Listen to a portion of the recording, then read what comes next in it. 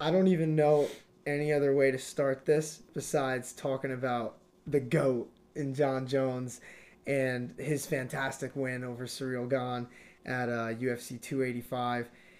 And I wish like I had like an elaborate intro, but there's really nothing that you could say. This wasn't like a war of a fight. This wasn't like a 5 round battle. It was a 1 round ass whooping, and John Jones was handing it out to Cyril Gahn, and it just looked. I don't know if Cyril just folded in the moment or if like that hand injury that you were hearing about was real, but I just don't like how people have been playing like the Monday morning quarterback with Cyril and just being like, oh, well, he was only good at kickboxing, blah, blah. Like, you weren't saying that coming into the fight, so don't say it now. But John Jones wiped the floor with him, and like the only thing that I wanted like really get off before I let you kind of like tell me your thoughts is just I think something needs to be said about John Jones's like fight IQ again because we mentioned it so much in the build up, but just how he talks about knowing fighters' tendencies and like knowing their first, second, third, fourth favorite things to do on certain combinations, and judging by that sequence that led to the takedown, the way that like Jones threw that punch and the way like Gon kind of turned his back to him, and like just how fast that John Jones got to his back, I feel like he had to know that he was gonna move like that. And I just think that his study of opponents and like when he's really motivated, there's nobody that can really touch him right now. And I just that's the best fighter I've ever seen. That's the only way I could put it. And I've told you before, like it was always John Jones, GSP. I always lean towards GSP, but with this, like John Jones, no doubt, best fighter of all time. So I don't know what your thoughts were on the main event. It obviously didn't last too long. Well, yeah, I mean, I'm just glad we got to see it finally happen, the return of the one and only John Jones. But now that, and then how, like, anticlimactic, too, in a way. Like, I think, no, I don't think anybody saw that fight ending as fast as it did, No. but I think maybe I think the dominance of John Jones just straight up, you can't really be all that surprised just of who it is. But now that we have seen it and it's now we gotta have an eye towards the future. It's like I guess we'll I wanna let's just speak on like the heavyweight division as a whole, and then maybe like Surreal Gone in particular, like what he will might be in his future and all that. But dude, heavyweight man, like now like you can really see how much of like now like John Jones is at the top. It's like, well, like this is a I don't think this division has ever been like this, just like just so like I don't even want to It say just feels wide interesting open. again because John Jones is like It's new just a, blood and nobody's fought him. well, yeah, So because of how unprecedented the Francis Ngannou, leaving uh as a champion, you know, came to be, and like how we won't see the fight between him and John Jones, can we which talk about that real quick? 'Cause there's one thing that someone even brought up to me like after the fight that I thought about that kind of like rubbed me the wrong way that Francis like did, and I get why he's doing it. He's got a market, but he was like saying the thing like, "Oh, good fight, John." Like, sincerely, the heavyweight king. But I'm like, you can't be talking shit like you didn't get offered that fight. Like, I understand why Francis left, and we talked about it on the show. Obviously, we both supported it, and I still do. But it just that rubs me the wrong way, like talking crap to a guy who you had the opportunity to fight and you didn't. And I think he still does obviously have the claim to that throne, but at the same time, when you had the power to fight this guy who you're trying to slight, you didn't. And for that reason, it's just like keep his name out of your mouth. I think that's just how I feel about it. yeah. I don't know how if you disagree or because I would understand it if you did disagree, but that's just like my opinion on it. Well, I mean, yeah, like it's kind of like a connection in a way because, Francis Ngannou and Silgan, in terms of the wrestling, like clearly, like there's still like a lot of, there's still work to be done with them. Like they're far from perfect in that department. Like you literally saw it with the fight between him, and Silgan and Ngannou too. Like, It was the worst grappling match I've ever seen. yeah, and yeah, for Ngannou to win it that way, like it came very clear, and so like it just in a way got me thinking like I think we gotta look at I'm never one to question a coach. That's not what I'm doing here either. But I just had like the curiosity in my head, like Fernand Lopez, like maybe I want to see what how people maybe view him as opposed to Cyril Gahn, because I saw Cyril Gahn getting like a bunch of like it was yeah he was getting pretty disrespected and like the hate and stuff like oh Yeah, all of a sudden he's not very good. Like, yeah and like it that just was pisses me off too because it takes away from John Jones. And I do want to get into the Fernand Lopez point that you're bringing yeah up because I think it's a good one. But just like back to John Jones for a second before we do, like I hate how people they don't even mean to do it. Like how they're diminishing what he's done here. Like John Jones has been dominant for multiple generations at this point in MMA. Took off for 3 years and came back, fought the number one ranked heavyweight in the division, and wiped the floor with them. Like nobody thought it was gonna be like that. And me and you definitely kind of favored him a bit here, but I don't think either of us thought this was gonna be a first round guillotine in like 2 minutes. no It's not at just all crazy. And you're right to kind of bring up Cyril Gahn's like coaching in a way because I've seen like a little bit of it, but definitely well not a yeah that's lot. the thing like fans just they want to wait like they don't you know they're get that they want to wait until afterwards to be so outspoken and like Yeah, Monday morning quarterbacking is the best thing in MMA. They don't even realize that they do it sometimes. But yeah, that was like that wasn't right to me seeing all of, like the slight that Cyril Gahn was getting.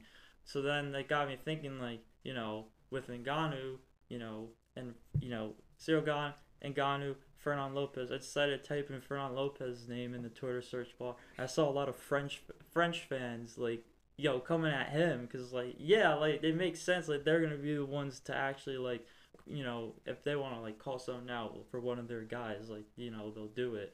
But yeah, that got me like yeah, that wasn't really all that fair to me. I think it's like is it like to propel? And it's not even like to propel John Jones. It's like to keep a guy like Cyril Gahn down, I guess, because yeah, because it obviously didn't even seem like they were trying to diminish what John Jones did. They were just saying that Surreal didn't deserve to be in there with him. I'm like, that's not true. Because Surreal Gone will mess up any other heavyweight really in that division almost, I'd say. His grappling has turned into a problem. And to get to like the coaching thing too, one of the things that I've thought of, and like you obviously brought up Francis, I think about like when Francis did train with him, like in the initial rise of his career. The thing you always heard about Francis is that he barely wrestled, yeah and that was his big flaw until he went to Vegas. And like now it seems like that same thing is playing out in Real Gone. Like Fernand Lopez, I don't know much about him, and I'll admit that. So take this with like a grain of salt. But we're just obviously like you just brought it up because you saw it, and I don't know. Like it's just from seeing those two high profile fighters that have come out of his gym and considering they both have like the exact same flaws, yeah it calls it into question a little bit. And I'm not saying he doesn't know what he's doing. Like I think he's one of the better coaches in the game, considering he just led two fighters to the heavyweight like crown pretty much. So it's a tough spot. Like I don't know, and you can't. Maybe it's not even his fault because you got to think about it too. In France, it's not like France is this big wrestling country, so maybe that's just not his focus. And I don't know if that's really his fault in particular, but it's Surreal Gun has a grappling issue, and I think that that's like the main point. Whether it's his fault or not, he needs to fix it. yeah, and John Jones pretty much called that out too for the fight, calling him the most incomplete fighter in the division. And we were talking about it too on in the preview how much had like how ahead mentally he is like ahead of everybody. So like you can't really be like maybe how fast and dominant it was, yeah, but you know it's John Jones. It's still John Jones in the at the end of the day, who's now a heavyweight. Like he's back, awesome. But Can you guess who John Jones's last first round finish was against? last first round finish. Yeah, just one guess. We won't hold it up too long with this, but I'm just curious to see if you could think of it and get it. Chael Sonnen. Yeah, UFC 159. I think that's like what 2013. Let's see. I'm gonna look it up. Let's see if I got that right. Oh, look at that. There you go. April 27th, 2013. Co-main event: Michael Bisping and Alan Belcher. Roy Nelson versus Czech Congo. Phil Davis, Jim Miller. God, I miss these people. Well, not Jim Miller. Jim Miller's still gracing us with his presence. Hope he's doing all right, by the way. He had that eye thing I Yeah. heard about. But anyway, back to No, yeah, Jones and dude. Gone. So I really just like got thinking about the heavyweight division as a whole afterwards, because a guy like Cyril Gane, like once again, I think it's just so important to it, and like just how his style has like just brought that like that elevation to it, and it's now like dang, like he really just like got. Now it's like John Jones is back, and now all of a sudden it just cancels that out, and now it's like, man, like you're still waiting on a guy like Aspinall to return. Francis Ngannou's gone, and like now we're talking about 40-year-old Stipe Miocic and John Jones getting there. Now, if you even want to like if you even want to put any stock into this, when John Jones is obviously brimming with absolute confidence in his call out to Stipe, Yeah, it was like a and then, sparring match for him. He finished yeah, that so quick. and then Stipe, when they cut the camera to him, he's just sitting there like, oh man, like this is gonna have to happen. Like he's still calling me the greatest heavyweight of all time. Like, You can't be calling for a title like Stipe does, and then when the champion calls you out, you can't back down. I doubt he would too. Stipe's a bad motherfucker, dude, dude. and then even Cyril Gane's face right after the finish, just Looked sitting like he up was in against awe. the fence, like he's like, yeah, like man, like yeah, he's this dude. John Jones really is still that dude. It's So crazy. I mean, it was just wild. Just thinking, it's like wow, like heavyweight man, like disarray. I would say the division and just like chaos right now. It's like man, it's like John Jones might like not give up this title until like he feels like it. It is crazy to think about. Like I just can't believe it. It's And hard then to a guy fathom. like Cyril Khan too. It's like, man, like, dude, it's like it's so hard to believe. But it's like, there's no way this. I was like, it's so hard to believe that this guy like, he might get resorted to like a gatekeeper status. It's a weird spot to be in because he's fought for the title now twice, really, in the past year and a half, and I Yeah, it's tough. Like I don't know who you can really match him up he's just against. so like talented. It's crazy. And it's like, man, it's Just gotta like, improve that grappling. If anything, take some time. Let the division like shake out a little bit. Like yeah, you've already fought everybody near the top. You fought Jones now. Like he's not getting a title shot anytime soon, I would imagine. So maybe take some time off and really like perfect that grappling because there's plenty of people coming for John. Whether it be Stipe probably in July, you still got Curtis Blades who yeah. deserves it. He's There's fighting plenty of people Pavlovich. coming for John, but it's not. It's literally just of how who's gonna be the one to actually take out John. Yeah, I don't know. I don't know if Because anyone can do it. after last night, dude, man, yeah. Like there's still questions that need to be answered. Like this fight only lasted like a couple minutes, so who knows what John Jones at heavyweight's gonna look like in rounds 4 and 5. But Yeah. then at the same time, if he's murking dudes like this, what difference does it make? It doesn't matter if you can go all five if you can finish people like that. Dude, and this is all including like a low blow in the first 7 seconds of the fight. Wasn't that a little anticlimactic? Like usually the hype is there and it Yeah. starts and first kick just Yeah. right in the balls. Poor John. He was dancing pretty nice though after the fight, considering he got Dude. kicked in the balls a Oh couple my minutes earlier. goodness. Little boogie. Yeah. He's getting going. You think he got lit after his after party? He said he was trying to hug some fans and not drink. Dana was happy about that. I don't know if you saw it in the press conference and they were talking when the Schmo asked him. He's like, I will not be getting lit after Yeah, I UFC saw. 285. Dana's like, Amen. Yeah, dude. He's here to stay, and then we're gonna see who's gonna be the one to, I guess, even come close to taking that belt off of him. Do you think 'Cause there's a point if he beats like Stipe and maybe one or two, maybe three more people at heavyweight, he'll be probably 38, 39 at that point? Do you think there's ever a point where he just walks away, or do you think it takes him losing first? I, man, I think, just judging literally just based off of last night, like it might just be till he like once again until he just decides to like just hang it up. Yeah. Yeah. Ba- It's. I mean, I It's get it. and Like that- after a performance like yeah. that. No, that's just my wallet. But yeah, that's why I say what I say about the division as a whole now. Because like even just coming into the fight, like okay, John Jones obviously never fought a heavyweight, and after 3 year layoff, and Cyril Gane, is only so experienced like in the UFC altogether, and 1-1 in his last two fights as well. Like you gotta take that with a grain of salt. So now, and then for the fight to go how it did, now it's like, oh my goodness, it's like dude. Bones is back. Yeah, dude. This I'm John hyped. Jones just straight just took the toughest division straight by the horns, and now like we really have to question like who's gonna be the one to See, I, beat I him. love this because I know, like, for you, Adesanya was like the main guy who really like helped you get into the sport Yeah, a lot. But for me, I remember being in middle school and like, and in high school for the rematch, like watching Jones and Cormier, and like that was kind of like what led me to get more into it. And like obviously during that span is when Connor started to rise too. Ronda Rousey was still around, so the UFC was like really starting to boom. And that like he's the reason why I watch the sport. So just to see him come back and show people, and it was awesome too, seeing like all the people who had said I've never seen a John Jones fight live until now, and like now I get it, like what this dude is made of, because I just he's so great. Like it's unbelievable. Like you think about his talent level and yeah. how he's wiped the floor with He like really elite is. He's people. just one step ahead of everybody. Yeah, but then even when he's not, like you got the fights like Vitor or Gustafsson, when he faces that adversity, he just Yeah. finds ways to win.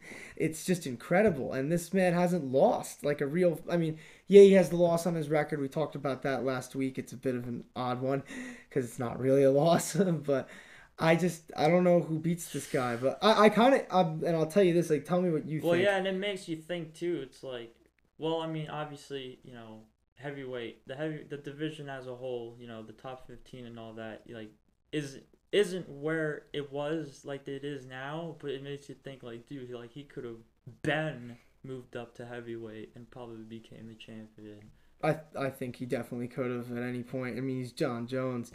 Just for me though, I'm curious to see what you think of this, but like I kind of disagree in the sense that I feel like for him to go away from the sport, he's gonna have to like go out on that string of losses because for me, one of the things that I thought of coming into this was just how Gon is like this jolly, like happy-go-lucky kind of guy, but John Jones has like that real like mean streak, like warrior spirit to him, Yeah. and he's just a competitor. Like that's what he is. I just feel like if he thinks that he can still do it, he's gonna do it, whether he says he is or he's not. That's Because yeah, I know dude. he's talked about hanging it up, but at the same time, I feel like he's if he sees somebody he knows he can beat. Like That's like once again like that's still the thing. It's like you really don't want another vacant heavyweight title, but if like John Jones, like he has to hang it up at some point, and if nobody is still able to beat him at a whole new division, he's and a got a whole few new era years. and everything, you know,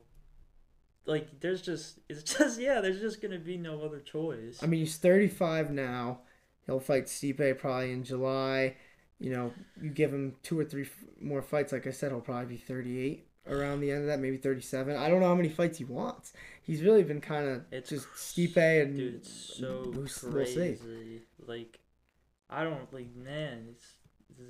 Heavyweight division has just always been that division. It's like any given Saturday night, like that title can change hands when it's on the line. Now it's like oh my goodness, like they're man, it's gonna really take a special somebody to take. Last thing about John Jones, and then we'll move to the co-main event. But I liked how his speed looked because Gon's fast and he's gonna look fast in there against anybody. But I liked how fast he was slipping. Like he didn't look any slower to me in that little span. They were on the feet, but like even the level change and the timing of it, he looked good. Like I didn't see anything different about him. I don't know about what you if you agree or disagree with that, No, or yeah, maybe I mean small not sample really. size, but Yeah, I mean, yeah, once, yeah, like you just said, it's not like there was much to really, you know, to judge and like that, anyways. And then obviously the low too playing its part, but the second Cyril gone, the very second Cyril gone even slightly turned his back. It's just from on it. there, and then for him to get him set up against the cage like that, like you wouldn't. There was like it did not cross my mind for a second that at least when Cyril Gane was sat up against the cage, like there was that John Jones was gonna be able to finish it like that right then and there. It was weird Not because he that didn't even Cyril hand Gane, fight it. not that I thought Cyril Gane like would get back up and just get right back to a standing battle, but I just thought from there, all right, like man, John is really probably just gonna put a lot of damage on him here. For him to just slip the guillotine that smoothly and that, you know, that powerful, just like that, and get the tap, like, man, it really caught me like by surprise. And it's hard. That's even crazy to say, caught me by surprise, knowing like who it is that did it. But that dude, John Jones, man, he just keeps dominating the sport. Yeah, through thick and thin. Honestly, he's something else. But we thought, I would say, that Valentina Shevchenko was going to be dominating for years to come. But then Alexa Grasso comes in the co-main event and tells us, no, the new champ is here. And she looked good like throughout the whole fight. Yeah. Even in the beginning, she was landing shots. I don't know how you scored those early rounds. They were all pretty close. But once it kind of got... Oh, I think, yeah, I mean, it's clear now, but I think that was definitely the key to beating Valentina Shevchenko. Like, you have to take the fight to her, like, straight from the get-go. You gotta overwhelm her on the feet however you can, because obviously on the ground, like, most of the time that's gonna be her game. But except for round 4 that of was this just fight. a bad position. I mean, we could talk about that. That spinning back kick was one of the worst decisions we've seen in a minute by a champion. Yeah, dude. And then it's crazy too, because that's not like Alexa Grasso was just, it's not like she had every round won clearly and decisively just like that. Like, it was a close fight, and then that first round once again like was very convincing on Alexa Grasso's end. But oh my goodness, like, I mean, I think with Valentina, like, I think she realized, like, all right, you're just gonna have to fight the boring fight, like, she's gonna have to get Alexa on the ground, stay on her, and then that's it. Like, just at this point, like, by any means necessary. But oh my goodness, like, yeah, like you just said, like, I don't know what it was that prompted her to go for that, but yeah, Alexa Grasso just straight Shocked the world. shocked the world. I love it though. I love upsets like that in MMA. Busted a lot of parlays, that's dude. for sure. Oh Got a my couple God. messages about Valentina. Mexican mixed martial arts is taking over. Yeah, we need a UFC event in Mexico City with those 3 champs like pronto. So let's get to it. Let's get to it. But I don't know how much we can really talk about the fight itself, just because, I think there is like things to talk about, but at the same time, my main takeaway from it is just this question: are the rumors of like Valentina seeming to be on the decline? Like, do you think there's anything to that, or do you think that Alexa Grasso is just that girl? That's a really good question, actually. Because, I mean, clearly nobody was. I think a lot of people were actually overlooking Alexa Grasso, and just straight looking like to future contenders and all that. Because I think everyone was in agreement that Valentina Shevchenko was just gonna win with ease, and then maybe even not with ease, just win one way or another, and then. Chael Sonnen said before the fight on Ariel's show that Valentina Shevchenko is fighting this weekend, and I do not know who her opponent is, and I do not mean that to be funny. Like, that's what he said. Like, I love the way he just delivers it, and I do not mean to be funny. But then he said he doesn't have a black belt, and I don't know who she is. Dude, it really is like interesting, because you brought up that episode of the MMA Hour that, funny enough, Valentina Shevchenko was on too, and then you were asking her about lakes. She was talking to us like we were in kindergarten.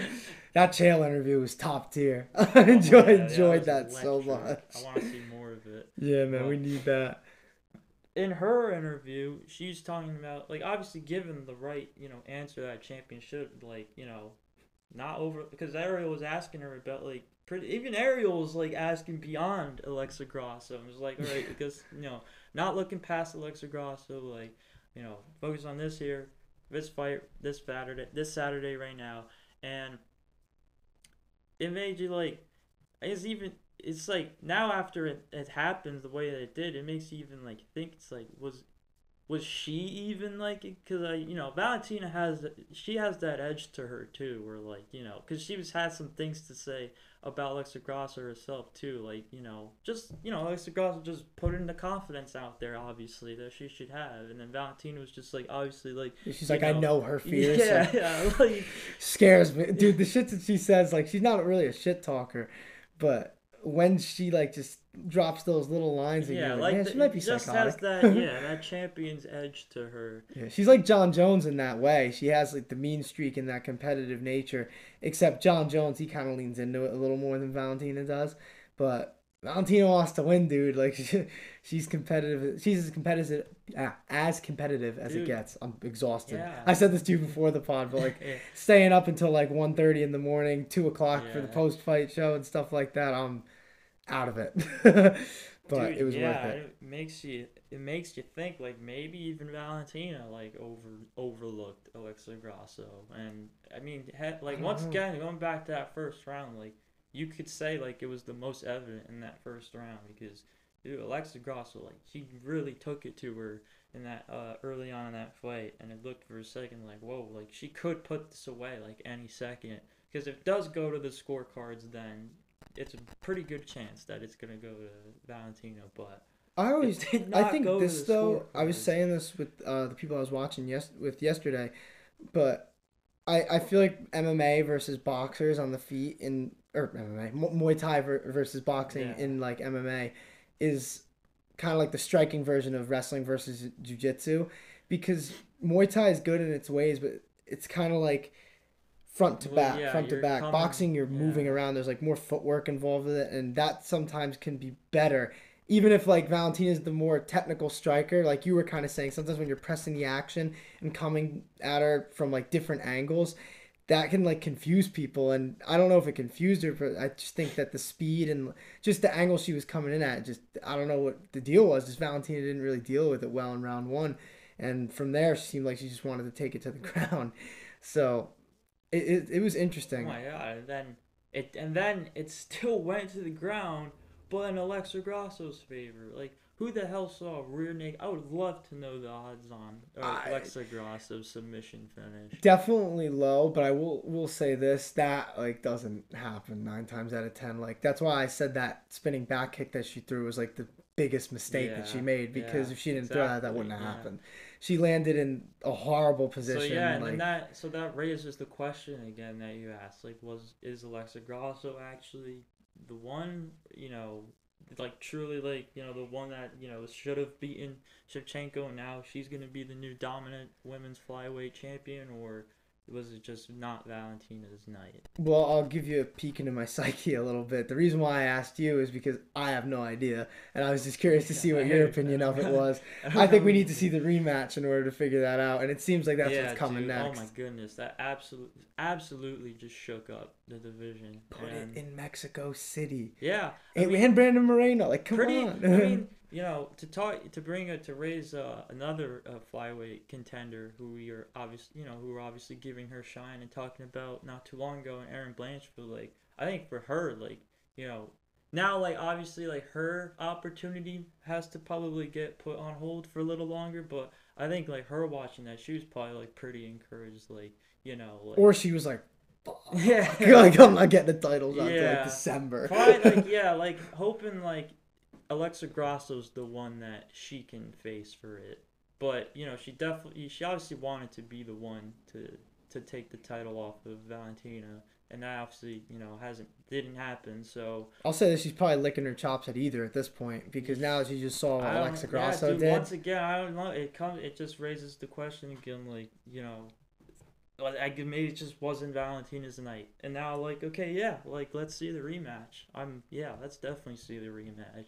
Yeah, and we'll see how long it takes. I think if Blanchfield does want to take a fight in the meantime, though, we could rebook that Santos fight, and things Yeah, are back tip top yeah, shape. We got a yeah, number one contender fight and a dude, big one. yeah.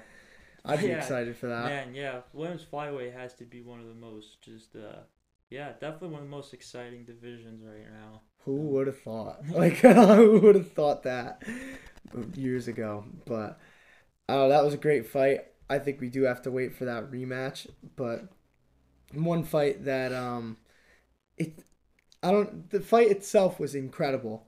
It was razor close pretty much until the end. Um, Shavkat Rakhmonov defeats Jeff Neal yeah, by rear naked choke almost at like the very end of the fight, extending probably the craziest streak that I've seen in MMA, which is a 17 fight finish streak. not winning streak. Well, it is a winning streak, but finish streak. Yeah. 17-0. Shavkat Rakhmonov beats Jeff Neal, who missed weight by like 4 pounds, which is unfortunate. And they put on the fight of the night.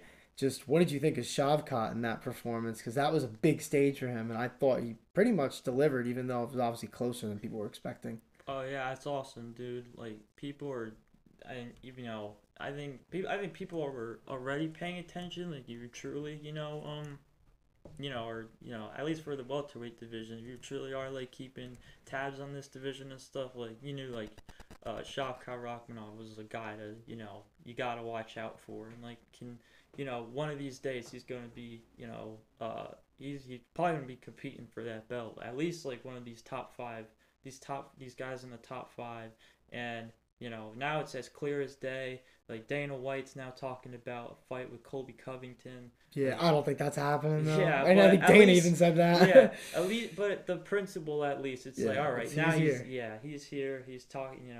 We're putting his name. Even with names like Colby Covington. So super encouraging. Like it's awesome. This guy is an absolute machine. He deserves the recognition and the shine. And yeah, man. How many fights away from the title do you think he is? Because the welterweight division is a little locked in. Especially man, I guess it just depends on who you give him, pretty much, and obviously too, having to wait till for the Leon Edwards and Usman trilogy to happen, but yeah, dude, like I hope not long, because now, like, once again, like he's dead, and then obviously this fight being put on the main card, rightfully so. Like he's main got card Shavkat. Yeah. he's got the eyeballs now and the attention that he deserves. So I hope not long. Definitely not long. Yeah, man. What's one fight that I kind of thought of? I want to say it was this morning, and it's definitely not gonna happen, I don't think, but I would love to see it. Him versus Wonder Boy, because Wonder Boy is definitely not as good of a grappler as Shavkat, but I'd like to see how Shavkat would have to deal with that range, because if Jeff Neal was tuning him up a tiny bit at points on the feet, imagine what a guy like Wonder Boy could do on the feet. And Rakhmonov, he's just naturally one of these guys. It's like it's just hard to book, because just nobody wants to fight him. Nobody wants to put their number on the line against him, and especially for him to still get the submission finish against the guy who came in overweight. Like, yeah, dude. He really jumped on his back so quick at the end there. That was incredible. Absolutely the real deal. And he got a picture with Laura Sanko after. I thought that was good. Good for him. Yeah. Happy for him. That's amazing. Obviously, dude, me and Jim have the one picture with Laura Sanko. It's a quality picture. I enjoyed that. That was Jim's first weekend of knowing who she was. What's the name? What's the name of the fur hat? I don't know. Is there? I don't even know. What would I look up? He just has one for fur. I'm gonna look up Shavkat fur hat. We're gonna see what comes up. I love how he just has one for everybody. Here it is, the origins. Finally, all right, perfect. Thank you, MMA Fighting. It's a wolf skin. That's pretty badass. Let's see. Yeah, this dude's a killer. It's a traditional Kazakh headdress that our ancestors used to wear during the winter times to keep themselves warm. Myself, I feel like it's a very beautiful headdress, and wearing it, I get to represent my roots, represent my culture and tradition. Traditionally, this headdress is usually made out of wolf or fox skin. That's interesting. I like that. I like little origin stories like that. Yeah. Did not know. Wolfskin. And he's from Kazakhstan. He probably hates Borat. I've heard that people from Kazakhstan aren't big fans of Borat, and I understand. It. Yeah. Yeah. I mean, his sister was the number 6 prostitute in the in the city. Oh man. Shout out to Borat. But we'll move on to the next fight before we offend the whole nation. We'll talk about Mateusz Gamrot winning by split decision over Jalen Turner. First thing that I want to talk about, I didn't think that this needed to be a split decision. I was pretty certain on this one. I'm glad we actually agree on that, because I wasn't sure what your what your opinion was gonna be on it, but I was pretty adamant on like coming here and saying like I would have given Gamrot the unanimous decision, Yeah. just based off control time alone. Yeah, like Turner did well throughout the whole fight, but it was like one of those fights where Turner did good, but Gamrot won every round. Yeah, Like, or you could yeah. argue maybe 2 out of the 3, but I thought the 30-27 wasn't even that unfair.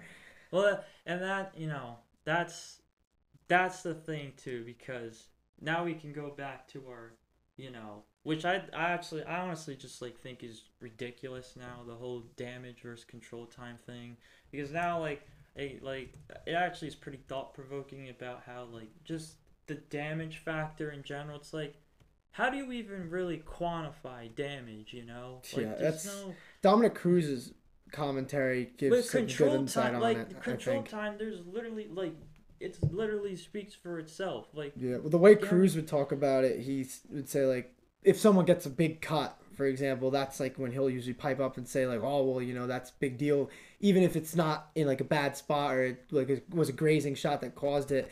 Now the judges see that and they're like, okay, he hurt him with that, even if it wasn't like a crazy shot. yeah, But I don't even yeah. know. The stats for this fight are close And as Turner hell. had the knockdown too, which is like and then that's another thing that's super clear, obviously, when it comes to damage. But like other than that, it's like it's Tim just all Gamrot it took him is down and was all it mauling is him. significant strikes you can really base it off of. Yeah, I mean, I'll read you the stats and you can tell me what you think of this. So, round one, uh, Jalen Turner outlanded him 12-9, but obviously Gamrot also had 2.5 minutes of control time, 2 for 2 for takedowns. Round two, Jalen Turner outstruck Gamrot 18-13, so outstruck him in 2 of the 3 rounds, but then also minute 35 of control for Gamrot. And if you're not counting like significant strikes, you're just going by total strikes, he outlanded him 60-19. So that's a big difference, even though Jalen Turner outlanded him in the significant strikes. But then in the last round, Turner outlanded him in significant strikes and total strikes by a And thin margin. But Gamrot also had 2 minutes and 51 seconds of control time. yeah, It's a yeah, weird fight, man. I get it too, because it's like obviously nobody wants to see like a guy laying on another dude. It's like it's all about the Pause. yeah, exactly, like, oh, Gamrot's boring or something like that. It was a boring fight because of Gamrot. Like, sure, fair, but you still have to base it off of what, like, at least with the judges, obviously, you have to base it off of what is you're seeing right in front of you, and that's what happened. Gamrot dominated the whole fight in terms of control time, and obviously didn't get completely outclassed. When Yeah, he it was on the getting like feet. outstruck by the numbers, but it wasn't by a far enough margin Yeah, that it really like I warrants get. Yeah, a so crazy like, thing. yeah. Once again, I get the sentiment, but that doesn't mean that like you have to like. Sometimes the judging just comes off just so like emotional, and it's like you can't be in the judge's seat and then have like your own like feeling and stuff like take over how you're gonna decide a fight. I will say this too, though, when you look at it strictly from the statistical standpoint, and you see that Gamrot had 6 minutes and 52 seconds of control time, so we'll just go 7 minutes for argument's sake. Yeah, That's almost half of the fight, yeah, which is a big deal, whether people like it or not. And yeah, me and you, I think, are proponents of like how damage does matter, but in this sense, it wasn't like enough to really matter that much. And when, like I said, you yeah. look at the Other than numbers, the one knockdown that Jalen Turner got. exactly, and that's probably the round that the one I think it was one judge gave him 29-28. That's the one that I agreed with. Yeah, I mean, yeah. Sometimes yeah. It's like you get it in the way. Like once again, like you get like where the judges' heads are at and all that, but it's also like still like He might you need to be have drug to. tested Yeah, at the same time. sometimes it comes off as like, dude, do these judges have their own money on these fights? Do you think that USADA drug test the judges? I should say. They really should start. I mean, I think that would be fair. But they should like test them for normal like street Yeah, narcotics, not dude. like Yeah, PEDs. dude. Put these judges in the USADA pool, and we'll see how many of them pull out. We'll see if Chris Lee gets like a USADA jacket, 50 clean tests. but I don't even know where to go from there. But so we'll just move on to the next fight. Yeah. So let's just talk a little bit about Bo Nickel, dude. How about that? He put on a show in that fight. And I made some money off him, dude. Last minute, I bet that Bo Nickel first round submission No. money. Cha-ching! And Bo Nickel won me that. I was hyped. But just back to the technical side of it, though. Man, actually, before we do get into the fight, I guess technically and how just good Bo is, what do you think of that low blow stuff that Jamie Pickett was talking about? Do you take Well, any stock into that? I mean, I thought it's pretty clear that the low blow like was there and the fight should have been paused.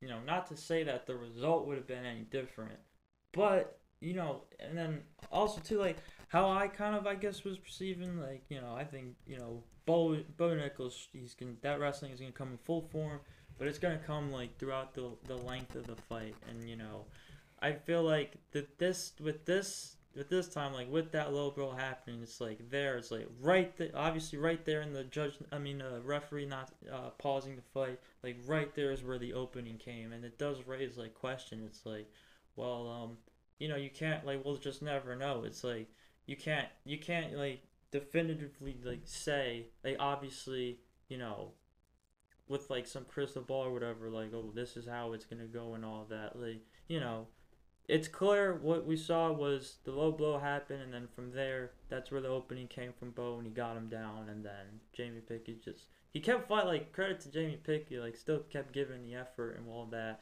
um, I think with that afterwards, arm but, triangle though, at the end, it was like Bo Nickel.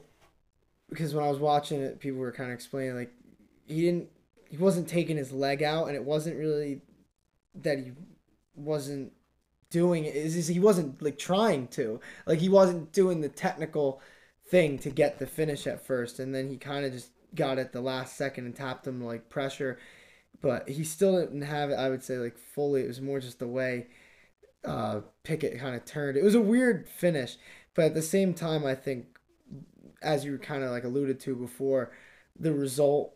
I'm not sure if that would have changed. I think Bo Nickel, given a few tries, would have gotten him to the ground. I think Bo Nickel, yeah, with a few tries, gets pretty much anybody at 185 to the ground, just because of how good of a wrestler he is. He's 4-0. That's the other thing too. Like people want to overanalyze it because he's this like super hyped up prospect, which he completely deserves. But at the same time, we got to realize that we're dealing with a guy who's had 4 pro fights, and yeah, he has all this wrestling experience, but in terms of MMA experience, needs a little bit more. He trains at ATT, so he'll get more of that. He's training with high level guys, but I was impressed by him. So I mean, yeah, me too, but, that, like, you can't, I think, it was just weird how because I feel like honestly like it was just clear enough that you can't ignore it like it happened and like the knee to the crotch and yeah, it's just unfortunate. yeah I don't but really know what you do with it. Hopefully, it doesn't get overturned like a no contest. That'd be kind of, I don't yeah know. that would I be wouldn't like that. stupid no I don't think that would be fair but yeah it was there and it was just weird for the ref not to stop the fight. Yeah, he was pulling that James Krause money on Bo Nickel. So, well, that's the main card, obviously. A bunch of fun fights. We just talked about Bo Nickel really gave a good performance. Shavkat gave a nice performance. The co-main event, one of the craziest upsets already of this year. And then John Jones proving why he's the GOAT. But then the prelims were stacked too. There were so many good fights. Cody No Love came back and got a win. We were talking about this a little bit before the pod, but I wasn't like too blown away by it. I still don't love his chances against guys that are in like the top 20 at 135. But I think you seem to feel like the same way, but we didn't really get too much into it. I don't know if you have anything else to add. Yeah, no, I definitely feel the same way too. I think it's just, yeah, as we're just past that point with Cody Garbrandt. Still obviously, one of the top bantamweights in the division and stuff, but it's just kind of also just like new day and age too, and then obviously like, this being his first fight in like over a year, like, so there's clearly things that got shown and maybe even exposed about him. Has it But been more than a year? Yeah, That's crazy. When did he last fight year. Kai? That's gonna Yeah, pop. no, at the end of 21. Really? That's Yeah, nuts. he didn't fight last year. He had one bout scheduled and it got. I forget who it was with, but he had one bout scheduled last year and it got canceled. Time flies, man. And That's crazy. then the End of fight with 21. Arce too this year Yeah, that's got crazy. called off. Yeah, and Ronnie Yaya was the other one you were talking about. He got booked in that fight twice, and it got canceled. Yeah. Yeah, Carl France was the end of 21. That's nuts, man. It feels like it was sooner than that. Yeah, we're just past that point with Cody Garbrandt. It's crazy. I think it also speaks to how just how deep and talented and how fast bantamweight moves. The And fact that a obviously, guy who's 13-9 took a former champion to like the distance and yeah. didn't do horrible was that was pretty impressive. Good for Trevin Jones, honestly, just to put up a good showing against Cody because that's And got to be yeah, pretty you cool. got Cejudo back too. Oh, So dude, I've had enough already, and he hasn't even been back. He didn't even come back yet.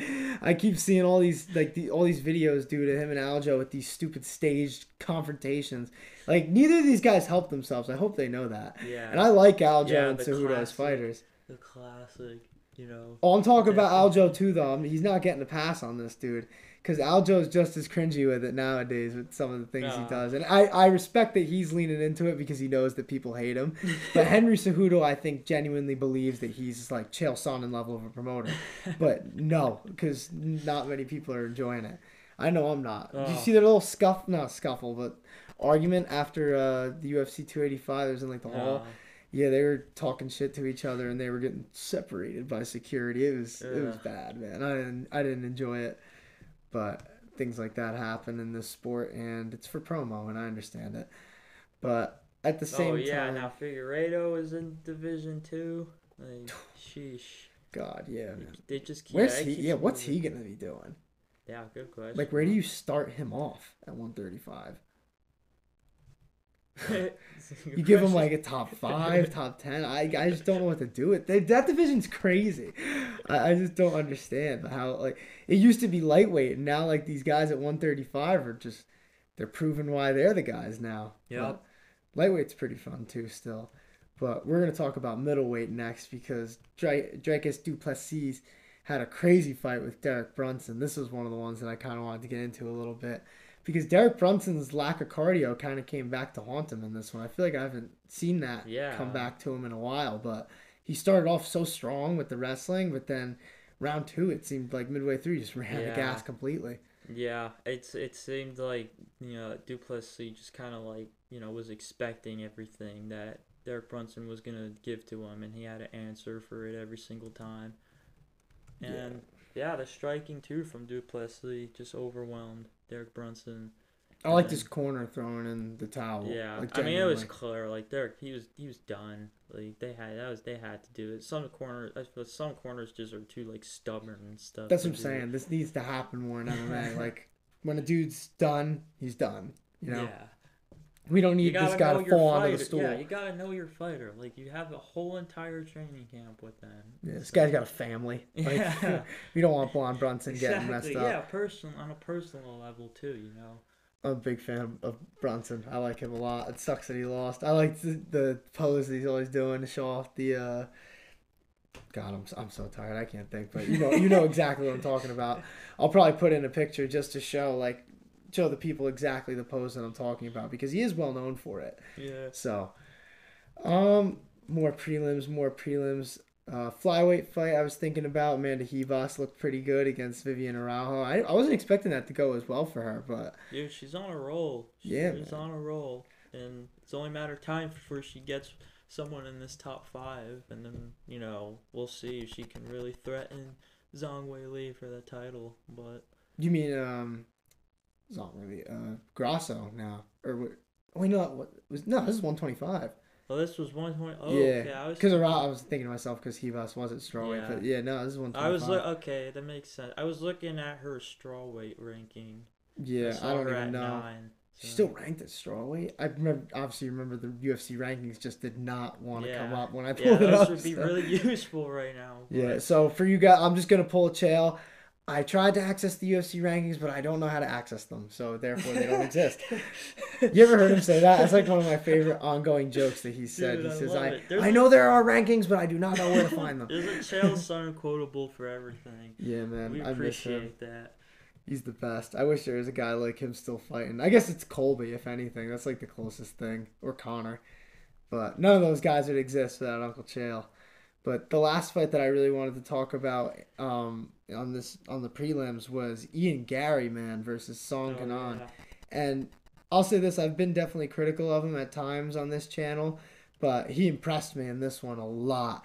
Especially coming back from that knockdown in the first round, just to overcome that and then finish him just as brutally as he did with that combination. So fast. I was impressed. Yeah. What did you think?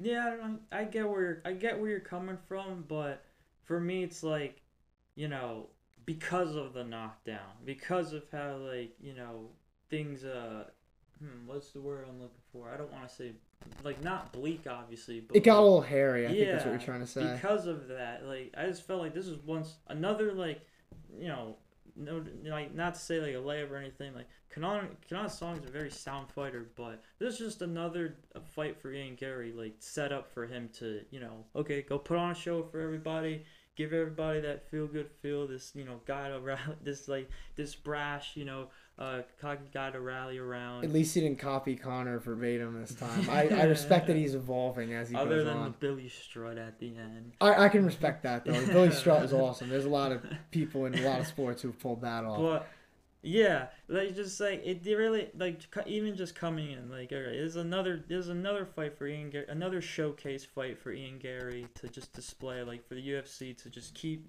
pushing and, like, keep making him one of the faces, up-and-coming faces of the company. And so, yeah, I just came off this another fight, like, that, I think it was pretty clear he was gonna win convincingly in. And then that first round, it's just, kind of just like raised questions. It's like, is he even like ready for this fight? Is he overlooking Kanan Song or whatever? But, yeah, like fair play to him. Another very, like, once again, like he still got the job done in convincing fashion. That's how you got to do it. And still got to see more. I'm not 100% sold. I'll say this though in his defense, and this is like true coming from me, considering like I didn't like him at first, so for me to give him some praise, like he did some good. I think that part of him getting clipped though too was just an overconfidence in a way, because he was landing pretty well before it, and he just seemed to be like over aggressive, and then he got caught coming in.